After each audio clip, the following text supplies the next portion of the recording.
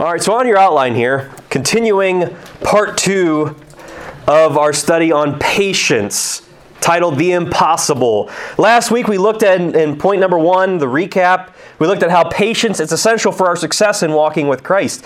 We looked at that. That's what John 15 is all about. We need to bear fruit. And as you cross-reference that with Luke chapter 8, you can't bear fruit unless you bring it forth with patience. Not only is it essential to our success in walking with Christ, but it must come through testing, trials, and tribulations. The intro last week, I kind of mentioned this to you guys, how what was very, very unique about this character trait is that all of the others that we've covered so far, they're proactive. You take the initiative to add to your faith virtue, knowledge, temperance. This one is reactive, a catalyst. Something has to happen first. Trial, tribulation, time of testing. Something has to happen first in order for you to then react by adding patience to whatever it is you're going through. This is where it's very, very unique. It takes a little bit of a change of course from the other 3 that we looked at. It has to come through these things. And when you do, you need to let that trial have its perfect work. I know we don't like it. Nobody likes, you ever heard of a phrase, a crucible? A crucible is something that you're trying to mold something, so you put it into this little, I believe it's like a pot of some kind, and you have to heat it up, and then you press it in order to forge it and mold it into the shape you want it to go into. That's what we are to go through whenever we're going through testing. It's God forging us and conforming us into the image of His own Son. We should see that, no, it's actually in a different message. I think I'm getting my Wednesdays confused. Or maybe it's next Sunday. All these messages are starting to run together for me because they are all running together. But point number 2, this is kind of a continuation from last week as we dive into today's message. Before we get to the applications, before we look at how this applies, biblically speaking, who are people that went through extreme trials and testings. But point number 2, we need to see that patience works itself out in a different way. That's why we need to guard our reaction to individuals who test our patience. Amen. Whether it be in here, whether it be in our homes, whether it be in schools, whatever the case is, we need to guard our reaction to the individuals who test our patience. Because, as I've mentioned ad nauseum in here, you can't control people's actions towards you. In fact, just like a trial or just like adding patience to your faith, a lot of it is outside of your control. What people say or do to you, it's outside of your control by and large. You can't control what they do. You can, however, control your reaction to them. So instead of looking at this passage in Matthew 18, I wanted us rather to look at a story that I think will help us to see Matthew 18 a little bit clearer, as told by children. One day, Peter was walking and he saw Jesus. And Peter said to Jesus, "How many times do we have to forgive? A little? No. A jillion and 20? Whoa, that's a lot. I know that is. That kind of reminds me of the Lord's Prayer. Forgive others as I'm forgiving you. We will forgive our debtors as I will forgive you." That's in the Lord's Prayer. Then Jesus said, "I need to tell you a story. Once upon a time, there was a king, and he said to his servant, 'You had to pay me lots and lots and lots of money. Now give me it.' 'I don't have any.' 'Then I will then you must send your whole family out to slavery and give me the money that you can owe me.'" No, please.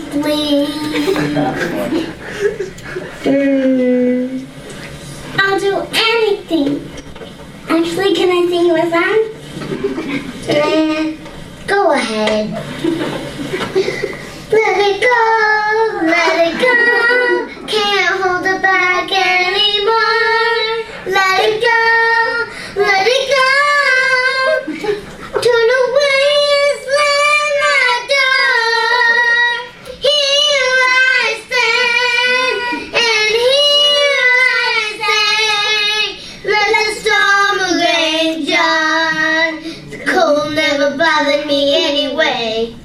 the master said, okay, I will forgive you. And then the servant said, thank you, you're the best king ever! And he went jumping up and down. And then when he went in outside, he saw somebody who owed him a little bit of money. He grabbed him by the neck and shaked him around and said, you will owe me all that money that you owe me. Stop joking! Then the mean old man told the little guy to pay him.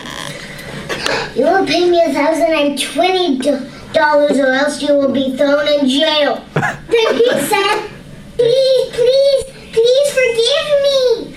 No way. No, give me all the money. 2 pennies is not that much at all. Can I sing a song instead? Let it go. Let it go. I don't know any of it. Stop singing things.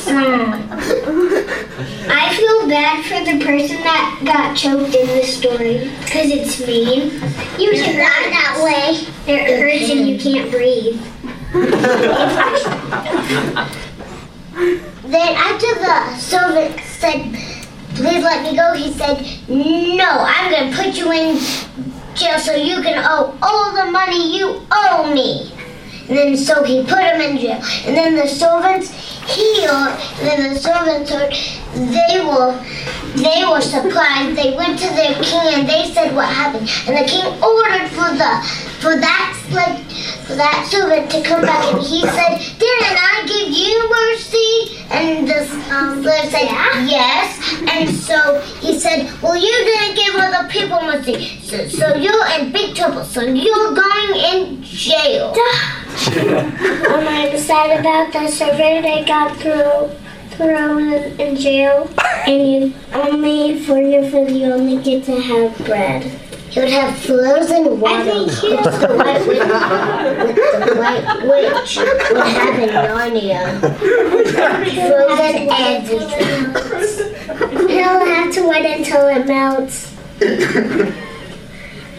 There's gonna be a lot of days. A lot. More like 2 days. Or if there was forks, you could just poke the eyes and get some water. But there was no forks and spoons in that. There's no such thing as... There was sporks and knives. They're taking some creative liberty with the actual passage. Yeah, and fire. This is what it's like in jail. Then the king said, if I forgive you, why don't you forgive the other people? Then Jesus said, if you don't forgive your brothers and sisters, God won't be happy. Since He forgives you, you should forgive other people. Is that right?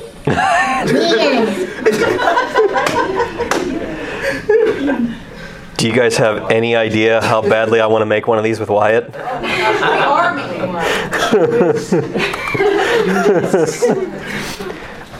So I thought that would be a little cute way to intro the passage. Well, we're not going to read the passage because they did a pretty good job of it. But one thing I did want to highlight, you guys just listen to this. When it came time for that parable and the master goes to the person who owed him money, the servant therefore fell down and worshipped him, saying, Lord, have patience with me, and I will pay thee all. And of course, the Lord forgives him. He goes out to the person that owed him money. And the person that owed him money, the fellow servant, fell down at his feet, besought him, saying, have patience with me, and I will pay thee all. And he would not. You see, patience is tied with forgiveness in the Bible. Especially for people who wronged us, especially for people who owe us. If we're the innocent party and they owe us the forgiveness, they owe us the apology, and we don't get it, I could go out and put them in a chokehold, or I can let it go. I'm not going to sing it. So guard your reaction to individuals who test your patience. And the letter A, in keeping with that, we need to be more patient towards each other, specifically us around here, like-minded believers. 1 Thessalonians, look at chapter 5. Hopefully you're already there. Follow with me in verse 12. And we beseech you, brethren, to know them which labor among you and are over you in the Lord and admonish you, your pastors, your deacons, your disciplers, your leaders, and to esteem them very highly in love for their work's sake and be at peace among yourselves. This is talking about fellow believers. It's not talking about the lost world. That's the point I wanted to see with that context there. Verse 14, now we exhort you, brethren, warn them that are unruly. There are people who maybe they're tied in with some sin, or they said something that they shouldn't have. You know what? We got to have the boldness to be able to approach our brothers and sisters in Christ in love and warn them that this road that you're going down is not going to bode well for you. Warn them that are unruly. Comfort the feeble-minded. The weaker brothers in Christ are people who they get disturbed very, very easily in their walk. We need to comfort them. We need to be looking out for people who are in need of comfort. And then he says, support the weak. The weaker brethren, people who aren't as far along in their walks as we are. Case in point, junior hires, as they're going to be coming up into high school and their lives are going to be forever changed when they hit high school. And then he says, how does he end verse 14? Be patient toward all men. See that none render evil for evil unto any man, but ever follow that which is good, both among yourselves and to all men.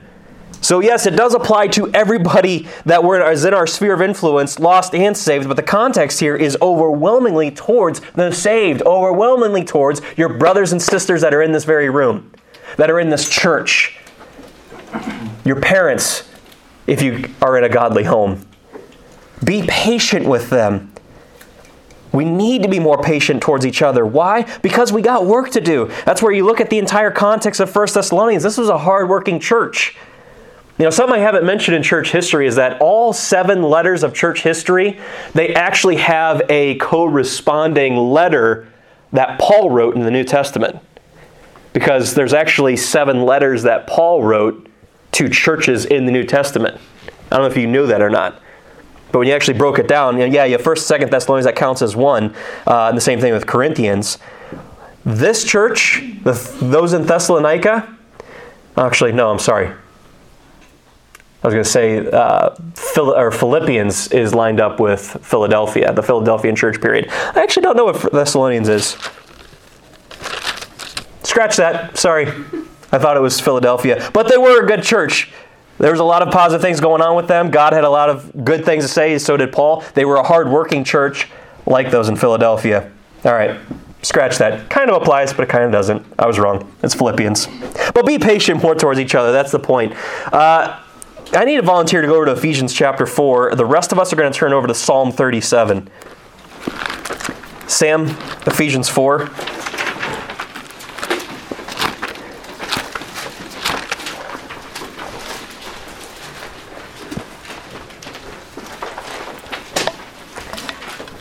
Are you there, Sam? Yeah. Read the first 3 verses.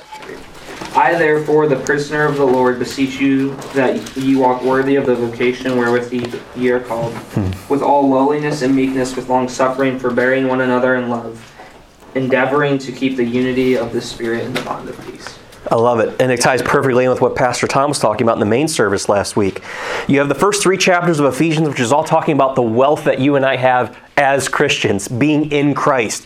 We have the unsearchable riches of His Word in Romans 11. We have the Holy Spirit of God permanently sealing us in Ephesians 1. We have each other, and that's the point he's making here in chapter 4, is that now that we have these riches, let's walk worthy of them. Let's actually do something with the wealth that we have. And he's saying here that we need to endeavor in love towards each other so that we... Read verse 3 again. Endeavoring to keep the unity of the Spirit in the bond of peace. To keep the unity of the Spirit. We all have a common mission of seeing the lost saved and the saved to grow in discipleship. That is our end goal. That is our mission. Everything else either supports that or is a distraction from that. So everything godly that's going on, it is to help support that very mission that you all have. Anything that comes against that, it's just merely a distraction to stop you in the work. This is what we're seeing in church history on Wednesday nights. We need to be able to discern, and we need to be able to depersonalize spiritual warfare. What do I mean by that? In Ephesians 6, who do we wrestle against? Is it flesh and blood, each other? No. It's a spiritual warfare. So if you are fighting with somebody in your midst, another believer, whether in your own home or in here, depersonalize it. Pull back the curtain and see what's really going on here. Why did I all of a sudden get so bitter towards that person because of what they said about me? Well, yeah, it's human to have that reaction if somebody is talking about you behind your back or saying things that are true, but man, they're just not being very gracious and loving about it. It's understandable to get ticked off about that. But if you take the time to just stop and think, is this really something worth getting upset over? Is this really worth holding a grudge over? Is this really worth me getting distracted from my mission and the unity that is supposed to be going on amongst us? We need to contemplate these things regularly and depersonalize spiritual warfare. It's happening amongst all of us, and it's Satan's goal every single day of the week. Every single day. He's not taking a day off. Now in Psalm 37, this leads perfectly into letter B. Not only do we need to be more patient towards each other, but man, we need to be more patient towards the lost. I've struggled with this for the last couple of years now. As I see society and I see our country just going more and more down the tubes, and it just seems like, man, more people than ever want nothing to do with Christ anymore. Want nothing to do with Him, and they're just falling more and more into debauchery and all kinds of sin, and people's hearts are just getting harder and harder. I'm kind of like, man, you know what? Okay, cool. I'll go and I'll save up enough to get property and land far enough away, and the first thing I'll do is build an awesome backstop so I can just shoot guns all day long, and then get a nice little farm and get a nice little crops growing, and then get some steel plates for my backstop and my gun range, because man, there is just nothing like shooting some steel out of a .223 round on your AR-15. It's just nothing like it at all. That sound, that ping. I'll do that. And I'll live happily ever after away from society. That's been a struggle of mine the last couple of years, where I want to be closed off and just have that kind of land and just the quiet and peaceable life. After all, Paul talked about this in Timothy. To live the quiet and peaceable life. Only that's not the context in which he meant it. That was actually something I talked with Brian Brown about this past summer. He and I went for a nice little walk in the moonlight in the desert in Mexico. And I just shared something with him, and it was beautiful because it tied back into the first conversation I ever had with him back in 2011, the first camp that he had. And, kind of let you guys in on a little bit. Just talking with him about ministry and just the idea and the opportunity that presented itself here. And I just told him, I was like, Brian, Stephen has talked with me. We've had a meeting every January for the last 4 years now, where he's asked me what I thought about coming into the senior high as a replacement for him. And for the last 4 years, I would tell him, I'm not your guy. I'm too old. I don't feel like I have any connection anymore, and I don't know if I'm as passionate about it anymore. And part of the reason was because I bought into the lie of the quiet and peaceable life. Because I'd be so fed up with the world. And I thought, man, where our time is coming so close to the end, what's the point anymore? And man, did it ever get exponentiated during COVID. Where I'm like, man, we're getting all closed down. This is just preparation for the Antichrist and the tribulation period. We're done. Our time is numbered. It's like, what's the point? Bought into the quiet and peaceable life. And it was something that he reminded me about, Brian Brown. First conversation that I ever had with him that was just really deep and personal. He had shared with me, he's like, there's something in 1 Corinthians 7, and we'll touch on this whenever the Lord leads me to do biblical relationships. I don't think we're going to do it this summer, but whenever we do, I'll touch on it. 1 Corinthians 7 talks about those that are single Man, you know what's awesome about being single is that you can stay focused on the things of the Lord and you can get things done and accomplished for Him that you don't have to worry about when you're not single. Because when you're not single, whether you're dating or you're married, you're now caring for this person. You're looking out for their needs. And Brian shared with me that when he and Heidi first started getting together, he's like, it was kind of interesting that there was a little bit of my fire and my flame that went out. And I kind of got, not that I stopped walking with God, not that I stopped serving God, but that fire and that passion of that single-mindedness where you're just able to go, and not stop and not consider, oh wait, I'm with somebody else now. I have to look out for their needs. And I need to spend time with them. That little bit of that fire, that going, that constant zeal, it kind of went out a little bit because, and it wasn't a slant against her, it's just something that happens when you get into a relationship. You lose a little bit of that. But I know for me, where I wasn't careful, was that after Heather and I got married and we started to settle down, we kind of did fall into that kind of let's build our family, let's get a house, and let's live the quiet and peaceable life. We're not going to stop walking with God. We're going to keep serving Him. But that was part and parcel where I was kind of going with this because, man, a desire to reach out to the lost, I figured, no, time's done. God's coming back literally this year. What's the point? So be careful and stop being impatient with the lost. Point being, Psalm 37, look at verse 7. He says, rest in the Lord and wait patiently for Him. Fret not thyself because of him who prospereth in his way, because of the man who bringeth wicked devices to pass. Verse 9, for evildoers shall be cut off, but those that wait upon the Lord, they shall inherit the earth. For yet a little while, and the wicked shall not be. Yea, thou shalt diligently consider his place, and it shall not be. I find great encouragement in knowing that even David was fed up with the lost. A man after God's own heart, he was even tired with the way that things were going. And he's like, what's the point? What's the point of even trying to witness to them, given how just decrepit mankind is? And he's sitting here pouring his heart out to God, casting his cares upon Him because he knows that God cares for him. Turn over to Psalm 73. Oh, beautiful psalm. The entire psalm of Psalm 73, it's Asaph looking at, why do the wicked prosper? Why is there no punishment for them? Why does it seem like the wicked get everything they want and there's no punishment for it? They're literally getting away with murder every single day and God just doesn't seem to care. Look at verse 17. Actually, verse 16. He makes this whole entire case. God, do you not know what they're doing?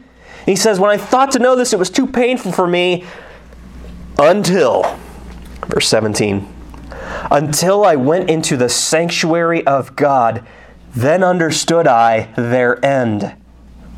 Surely thou didst set them in slippery places. Thou castest them down into destruction. How are they brought into desolation? As in a moment they are utterly consumed with terrors. You know, it'd be very easy for me to get so angry and impatient with the lost until I spend time with God in His dwelling place and I'm reminded of what their end is. Until I'm reminded of the fact that they are going to die and perish forever in a separation from God where they are in the flames of the lake of fire forever. That is their end. When we spend time with God, when we go into the sanctuary of God, we will understand their end and it'll cause our hearts to change.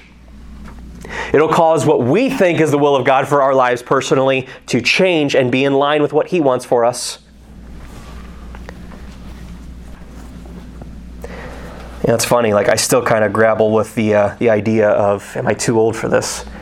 And even Brian, he mentioned that. And he was like, man, it makes total sense what you had shared about what you were struggling with because he's like, honestly, I thought you should have been doing this years ago. I'm like, I know. But I bought into the quiet and peaceable life. I bought into the whole mindset of, hey, I'm here every Sunday, I'm here every Wednesday, I'm teaching Sunday school. But the other days of the week, just let me chill out. I'm fine with teaching and edifying people who want to be here, people who want to hear truth. But for years, I struggled with wanting to have anything to do with the lost, with wanting to love on the lost. And it took years of God having to weed these things out of me personally, having to clear out those branches that weren't bringing forth any fruit and purging me of that stuff. Do you need a purging of that? Are you fed up with school and the people that you're surrounded with? Man, get in the sanctuary of God, be close with God, and you'll understand their end, and He'll help revive that love and that patience for the lost. Why? Because in letter C, consider how long Christ has been patient with you. Turn over to Isaiah chapter 30. We're not going to read all 18 of these passages, but man, I really do want to paint this picture for you guys. Isaiah chapter 30. He starts off by warning the Israelites, do not go down into Egypt. If you go down into Egypt, you will be going down. What's Egypt a picture of again? The world. You go down into Egypt, man. You go down into the world to seek the world's counsel, to get the world's advice, to become worldly. You are going down in your walk. He warns them at that in the first 2 verses. Then he goes on to talk about those who were enjoying and didn't want to hear from God. They didn't care at all for the things of God, didn't care to be in their Bibles, didn't care to come to activities, didn't care to be amongst other like-minded believers.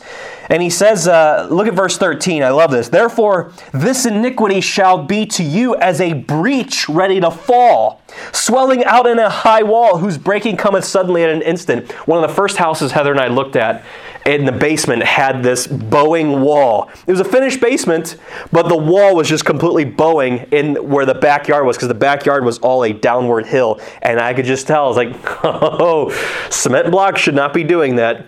This is not going to go well. Eventually, it's going to break, and I'm going to have a mess on my hands. That's what he's talking about here.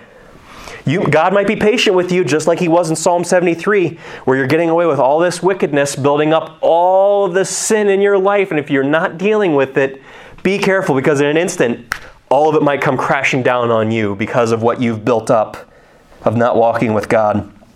He says, He shall break it as the breaking of the potter's vessel, verse 14. That is broken in pieces, He shall not spare.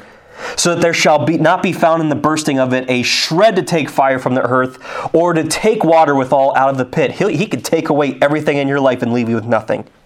For thus saith the Lord God, the Holy One of Israel, in returning and rest shall ye be saved. He just wants His people back. He doesn't want them living worldly in Egypt anymore. In quietness and in confidence shall be your strength, and ye would not. They made the choice to stay worldly. They made the choice not to be patient. They said, no, we will flee upon horses, therefore shall ye flee. And then you come down to verse 18. And therefore will the Lord wait, that He may be gracious unto you. And therefore will He be exalted, that He may have mercy upon you. For the Lord is a God of judgment. Blessed are all they that what? Wait for Him.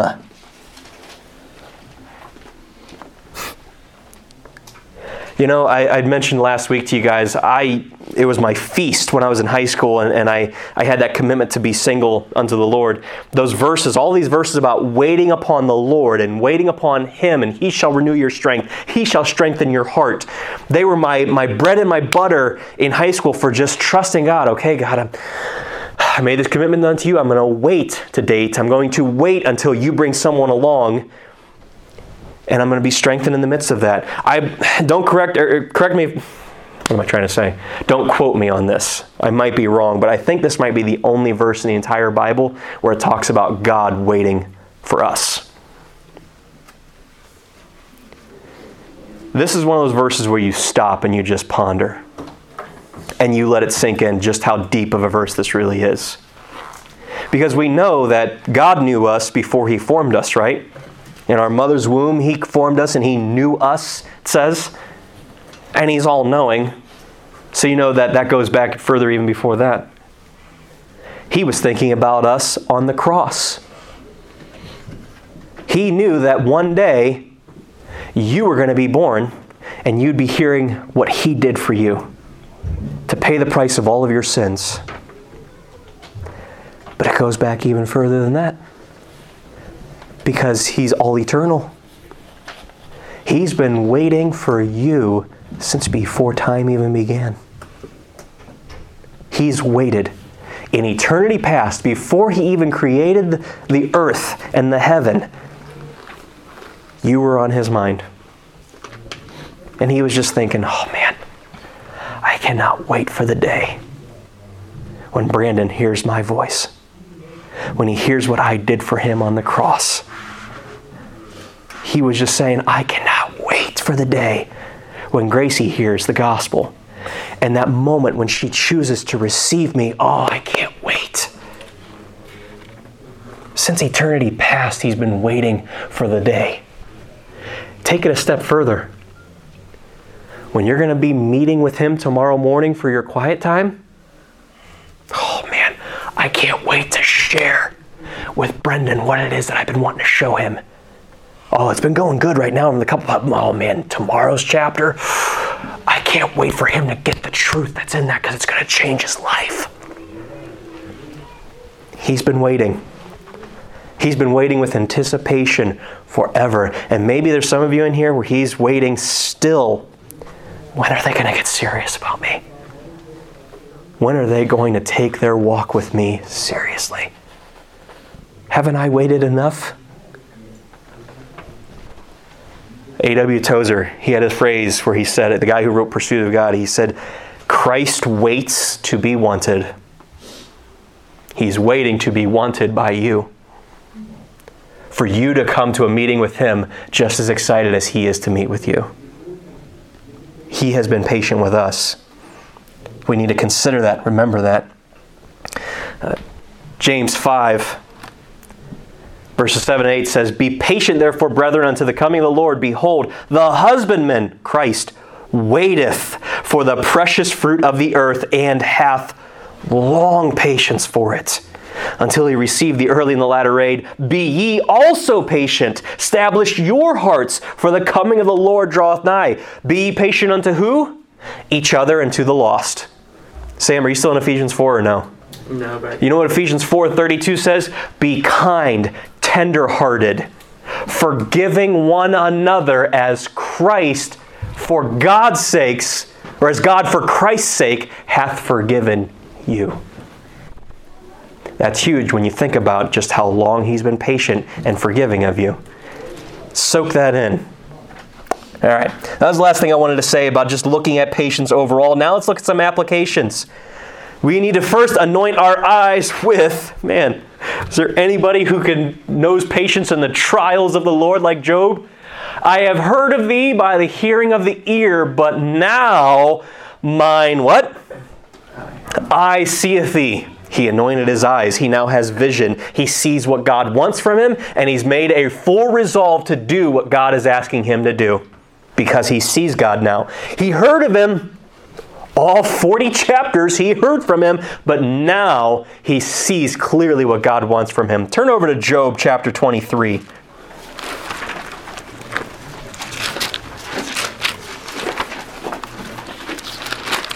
And I'm telling you guys what, I know some of you are going through the thick of it. Whether it's a major trial, like a crisis of belief, where I'm like, how on earth am I going to get through this? Or even just a minor, and I say minor one very gently, maybe it's something that, it's just people that are just, and you have to be patient with them. That it's not like a major life-altering trial like Job was going through. Either way, if there's anything that needs patience, you're there. But maybe there's some of you in here right now where it's like, man, things are going pretty good.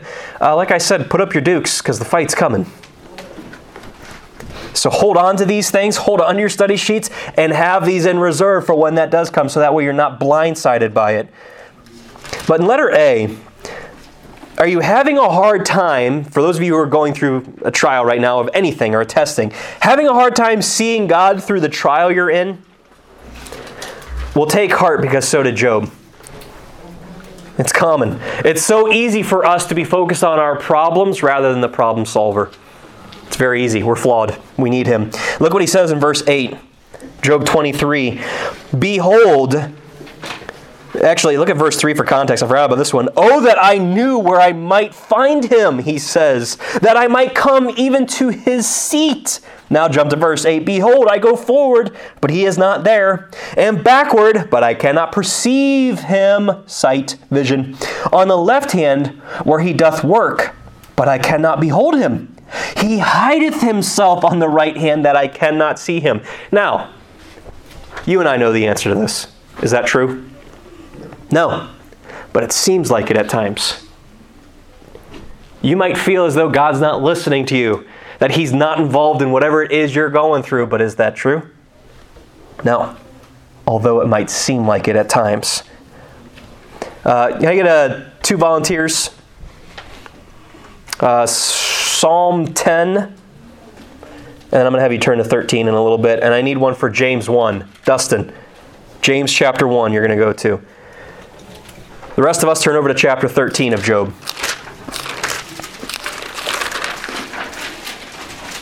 And again, Job's not the only one. The man after God's own heart himself also. Carson, go ahead and read Psalm 10:1. Why standest thou afar off, O Lord? Why hidest thou thyself in times of trouble? And chapter 13, the first 3 verses. Listen carefully to these. How long wilt thou forget me, O Lord, forever? How long wilt thou hide thy face from me? How long shall I take counsel in my soul, having sorrow in my heart daily? How long shall mine enemy be exalted over me? Consider and hear me, O Lord my God. Lighten mine eyes, lest I sleep the sleep of death. Lighten mine eyes. That's a great way to follow it up. It's okay for us to talk to God like that in prayer. If you don't know what he's doing, I've shared that with you guys before. God loves those kind of boldness in our prayers. But make sure you follow it up with, God, just lighten mine eyes so that I can see. I don't sleep the sleep of death, so I don't actually miss what it is you're doing in my life. More on that by the end of today's lesson. But I take great comfort in knowing that even the man after God's own heart struggled with these very same things too, where it seemed like God wasn't there. He wasn't listening, wasn't doing anything. So that's letter A. Letter B. You know what you do if you're having a hard time like that, or you can't see him? Endure cheerfully, which is the very definition of patience we saw last week. And you will find that the Lord is very pitiful and of tender mercy. You guys are in chapter 13. Look at verses 15 to 16. Here's Job's response. Though he slay me, yet will I trust in him. I will maintain mine own ways before him. I'm not going to wander. I'm not going to be tossed as a wave to and fro. He also, don't miss verse 16, he also shall be my salvation. For an hypocrite shall not come before him. In other words, Job understood, man, I don't really get it right now, and it seems like he's not here, but I know that this is going to come to an end. I know that this too shall pass. This trial's not going to be forever. My salvation or the rest and the peace from this, it's coming. I just have to endure. I just have to weather the storm. Also, more on that coming in a little bit. Dustin, go ahead and read James 1:12. Blessed is the man that endureth temptation, for when he is tired, he shall receive the crown of life, which the Lord hath promised to them that love him. And he continues in James 5:11. Behold, we count them happy which endure. Ye have heard of the patience of Job, and have seen the end of the Lord. Did God not deliver him and then restore twofold everything that he had lost? You've seen the end of the Lord, that the Lord is very pitiful and of tender mercy. We have to get our eyes off of the problem and onto the problem solver and see that there's a reason as to why I'm going through this. God, what is it you want me to see? What is it you want me to know? Lighten mine eyes. I've heard of you by the hearing of the ear with the messages on Sunday mornings and Wednesdays and my own personal quiet time, but I need to see what it is clearly you're highlighting for me, where you want me to go as a result of this at the end of the line. Turn over to Job 42. Oops. How did I end up in Matthew? Job 42.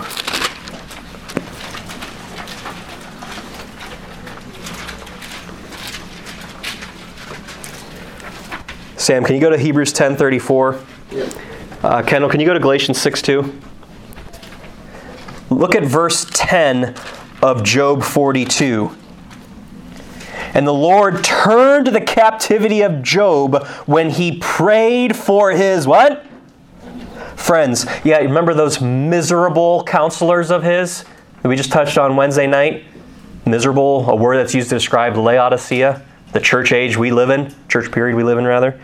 Yeah, when Job prayed for them and had patience with them, God ended his captivity. Maybe that's what you need to get out of the funk you're in. Also, the Lord gave Job twice as much as he had before. Letter C, while you patiently wait, consider others and what they have been through and are going through. Sam, Hebrews 10:34. For ye had compassion of me and my bonds, and took joyfully the spoiling of your goods, knowing in yourselves that ye have in heaven a better and enduring substance. You see, the people that Paul was writing to, they were patient with him, they considered his bonds, and they helped him out of the trial that he was going through. Turn over to chapter 13. Kendall, can you read Galatians 6:2? Bear ye one another's burdens, and so fulfill the law of Christ. You want to fulfill God's will for your life? You want to do what the Bible says? Bear one another's burdens. If you see somebody going through the thick of it, reach out to them and minister to them. How can I be praying for you? Maybe it's something they're going through that you just got done going through yourself or are still going through. And you might be able to share things with them that will help them out as you bear a burden with them. Sam 13:3. Remember them that are in bonds, as bound with them, and them which suffer adversity, as being yourselves also in the body. Because you're part of the body collective. We need each other. If one member hurts, we all hurt, Paul says. If one part of the body suffers, we're all suffering. If one part of the body is rejoicing, hey, my friend got saved, we ought to all rejoice. That's that unity of the Spirit he's talking about in Ephesians 4 we looked at. That's what's needed. And also, 1 Peter 3:8, finally, be ye all of one mind, having compassion one of another, love as what? Brethren. Philadelphia. Be pitiful, be courteous, consider others. That's what he's getting at here. Why? Because consider Christ. Consider what Christ went through. How he endured a contradiction of sinners against him in Hebrews 12. Mark down Matthew 25:34-40 and look at it later today or this week. And letter D, what did Job see at the end of this? That this trial, it brought about purity and the partaking of his divine nature. That's the end game. That's the end goal of any trial or testing you're going through. Look what he says in chapter 23, verse 10. He's talking about God. But he knoweth the way that I take.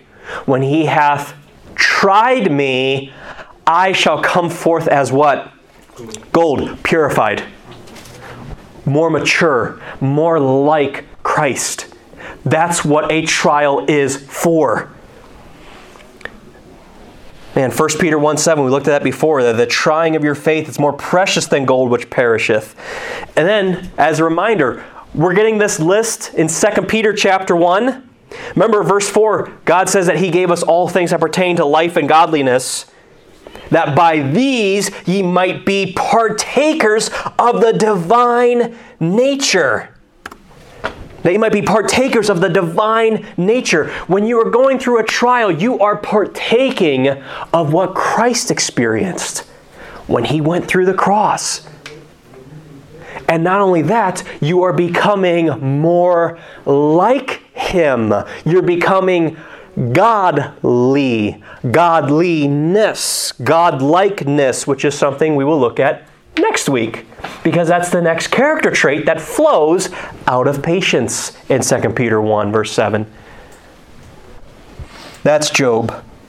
That's the point of the trial. It's something that God has established since before the foundation of the earth. More on that next week. Point 4, a double dose of patience. Second application, anoint thine eyes with Mark chapter 6, verse 50. For they all saw him and were troubled. And immediately he talked with them and saith unto them, Be of good cheer, it is I. Be not afraid. What's going on here? Well, to end, let's turn over to Mark chapter 6. For those of you coming to the outreach study, you will see the John parallel passage of this coming Tuesday. I love this passage in Mark, though. You know what's going on in Mark chapter 6? At the very beginning, Christ sends out the 12 disciples on a missions trip. On a missions trip for them to go serve their Lord. And man, as we've been talking about in the Mexico training, there's a lot of attacks that come not only before a trip, not only on the trip, and you can hear about that in the Gospels also. Yeah, we tried casting out these devils, but they didn't go. And there were some people who were preaching Christ, and we had contention with them because they weren't preaching like we were preaching it. Yeah, there's trials that happen during the trip, but man, oh man, are there trials that come after. Be sober, be vigilant. And not only do we find that they had those trials, but specifically find out that their dear friend, John the Baptist, lost his head. He was martyred, and they were worn out. They were exhausted. Look at verse 30. And the apostles gathered themselves together unto Jesus and told him all things, both what they had done and what they had taught. And he said unto them, Come ye yourselves apart into a desert place, and what? Rest a while, for there were many coming and going, and they had no leisure so much as to eat. And they departed into a desert place by ship privately. Man, when you're going through it, do you not just crave some alone time with Christ? Do you not just crave some time like, you know what? I've just been serving, and I've just been running ragged. School has just been kicking my teeth in, and we're getting prepped for VBS, and we're getting prepped for Mexico, and there's just all these things going on right now. I just need some time with God. Lord, please, just let me go away someplace privately and let me just speak with you and you speak with me. And I need one of those like mountaintop experiences, just you and I, please. It's a good reaction to have. You know what we see in letter A? The trials of patience will often bring about fatigue. Happens. You get worn out from serving God. The disciples were worn out from everything they were doing. And you know what you need? You need some respite. You need some R&R, rest and relaxation. You need to be with God and let Him re-strengthen you. But you know what ended up happening? Plans didn't go as they wanted to. People saw them leaving in a ship and they decided to follow Christ because He's the Messiah and Christ was drawing the lost to Him. Put yourself in the shoes of the disciples. I just got done serving. I just got done doing all of this work. I want some rest. I don't want to come back and get serving again. I need some time to recharge. I need some time with God. And Jesus says, I have compassion on these people. They need me. Go out and let's get some bread. Let's get some fishes. I got some moves I got to make. I got some miracles I got to do. And so, you know what we find in verse 35? Follow along with me. When the day was far spent, His disciples came unto Him and said, This is the desert place. Now's the time. It's far past. Sorry, I didn't realize I was going to read these passages. So I already summarized it. Christ is saying they have nothing to eat. Go out and let's get them. He asked them to serve again. And you see in letter B, we must guard against this burnout so that we don't serve God out of duty. I'm trying to find the actual verse that they... verse 36. This is the disciples speaking. They say, Send them away that they may go into the country round about and in the villages and buy themselves bread, for they have nothing to eat. The disciples didn't want to serve. They were so fatigued and worn out from just serving. And they're like, God, we don't want to. But we know the story. Do they not end up serving? Do they not end up going about and giving the bread and the fishes to the people when Christ performs this miracle? Yeah. But it was out of duty. The Bible says in 1 John that the commandments of the Lord are not grievous. When God asks you to do something, like maybe last minute as we're about to go out of here, Amanda Ashton comes up to you and says, Hey, I need one of you guys to please jump in with the kids. Sorry you're going to miss main service, but I need someone. Things like that happen all the time. What's your reaction and your attitude like? Are you like, oh goodness, really just wanted to sit and hear the main service message. I didn't want to go and be with whiny, screamy little Ryder. and deal with that. All right, fine, I'll do it. God's going to bless me because I'm doing it. No, that's duty. His commandments are not grievous. Instead, it should be like what Psalm, I believe it's Psalm 40 or maybe it's Psalm 38. Read both chapters, you'll find it. And you'll get a blessing out of it. Where he says, I delight to do thy will. That's what it should be like. But the disciples, they're worn out, they're burnt out, and now they're serving God out of duty. Now jump down to verse 45. And straightway, after the feeding and everything, he constrained his disciples to get into the ship and to go to the other side before unto Bethsaida, while he sent away the people. And when he had sent them away, he departed into a mountain to pray. And when even was come the evening, the ship was in the midst of the sea, and he was alone on the land. He was far away from them, but he knew exactly what was about to happen. He may seem like he's far away from you, but he knows exactly what's happening. Verse 48, and he saw them toiling in rowing, for the wind was contrary unto them. They're in this storm, and they're rowing to try to get out of this storm, this trial, and they're working hard to try to get out of it. But they just keep going in motion, doing the same thing every single day, thinking they're going to see results to get them out of this storm, to get them out of this trial, this time of testing. And the wind is so strong that they end up going nowhere. And they're going nowhere fast. Letter C. When you choose to serve God out of duty, you will get nowhere fast, and it will affect your vision. Again, you're in the midst of a trial, in the midst of a storm. It's hard to see God working. We're going to see that here in just a little bit. Actually, verse 51. Or no, sorry. I didn't even finish verse 48. And he saw them toiling and rowing, for the wind was contrary unto them. And about the fourth watch of the night he cometh unto them, walking upon the sea, and would have passed by them. Christ was walking on the sea, and they were so busy focusing on their problem, focusing on their trial and their storm, they didn't see their Messiah, the Lord, walking on the water. And a little tiny detail, a little tidbit that you don't get in the Gospel of John is that Christ would have just kept on walking, and they would have missed him. Their vision was impaired because they were serving God out of duty, because they were fatigued during the trial they were going through. They weren't looking for the problem solver because their eyes were so transfixed on their problem. If you're going through something right now, be looking. Be looking for that fourth man like unto the Son of God in the fiery furnace with you. That he doesn't pass you up. That he doesn't... I've seen it happen. It's happened in my own life where the trial will just kind of stop, or the suffering or the testing will kind of go away. And then months or weeks later, I'm like, what was the point of that? I never actually stopped to consider it. What did I learn from that? Nothing. Because he passed by. Because I wasn't willing to look at him during the trial.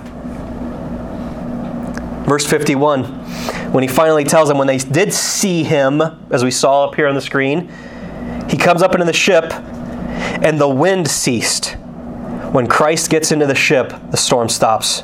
And they were sore amazed in themselves beyond measure and wondered.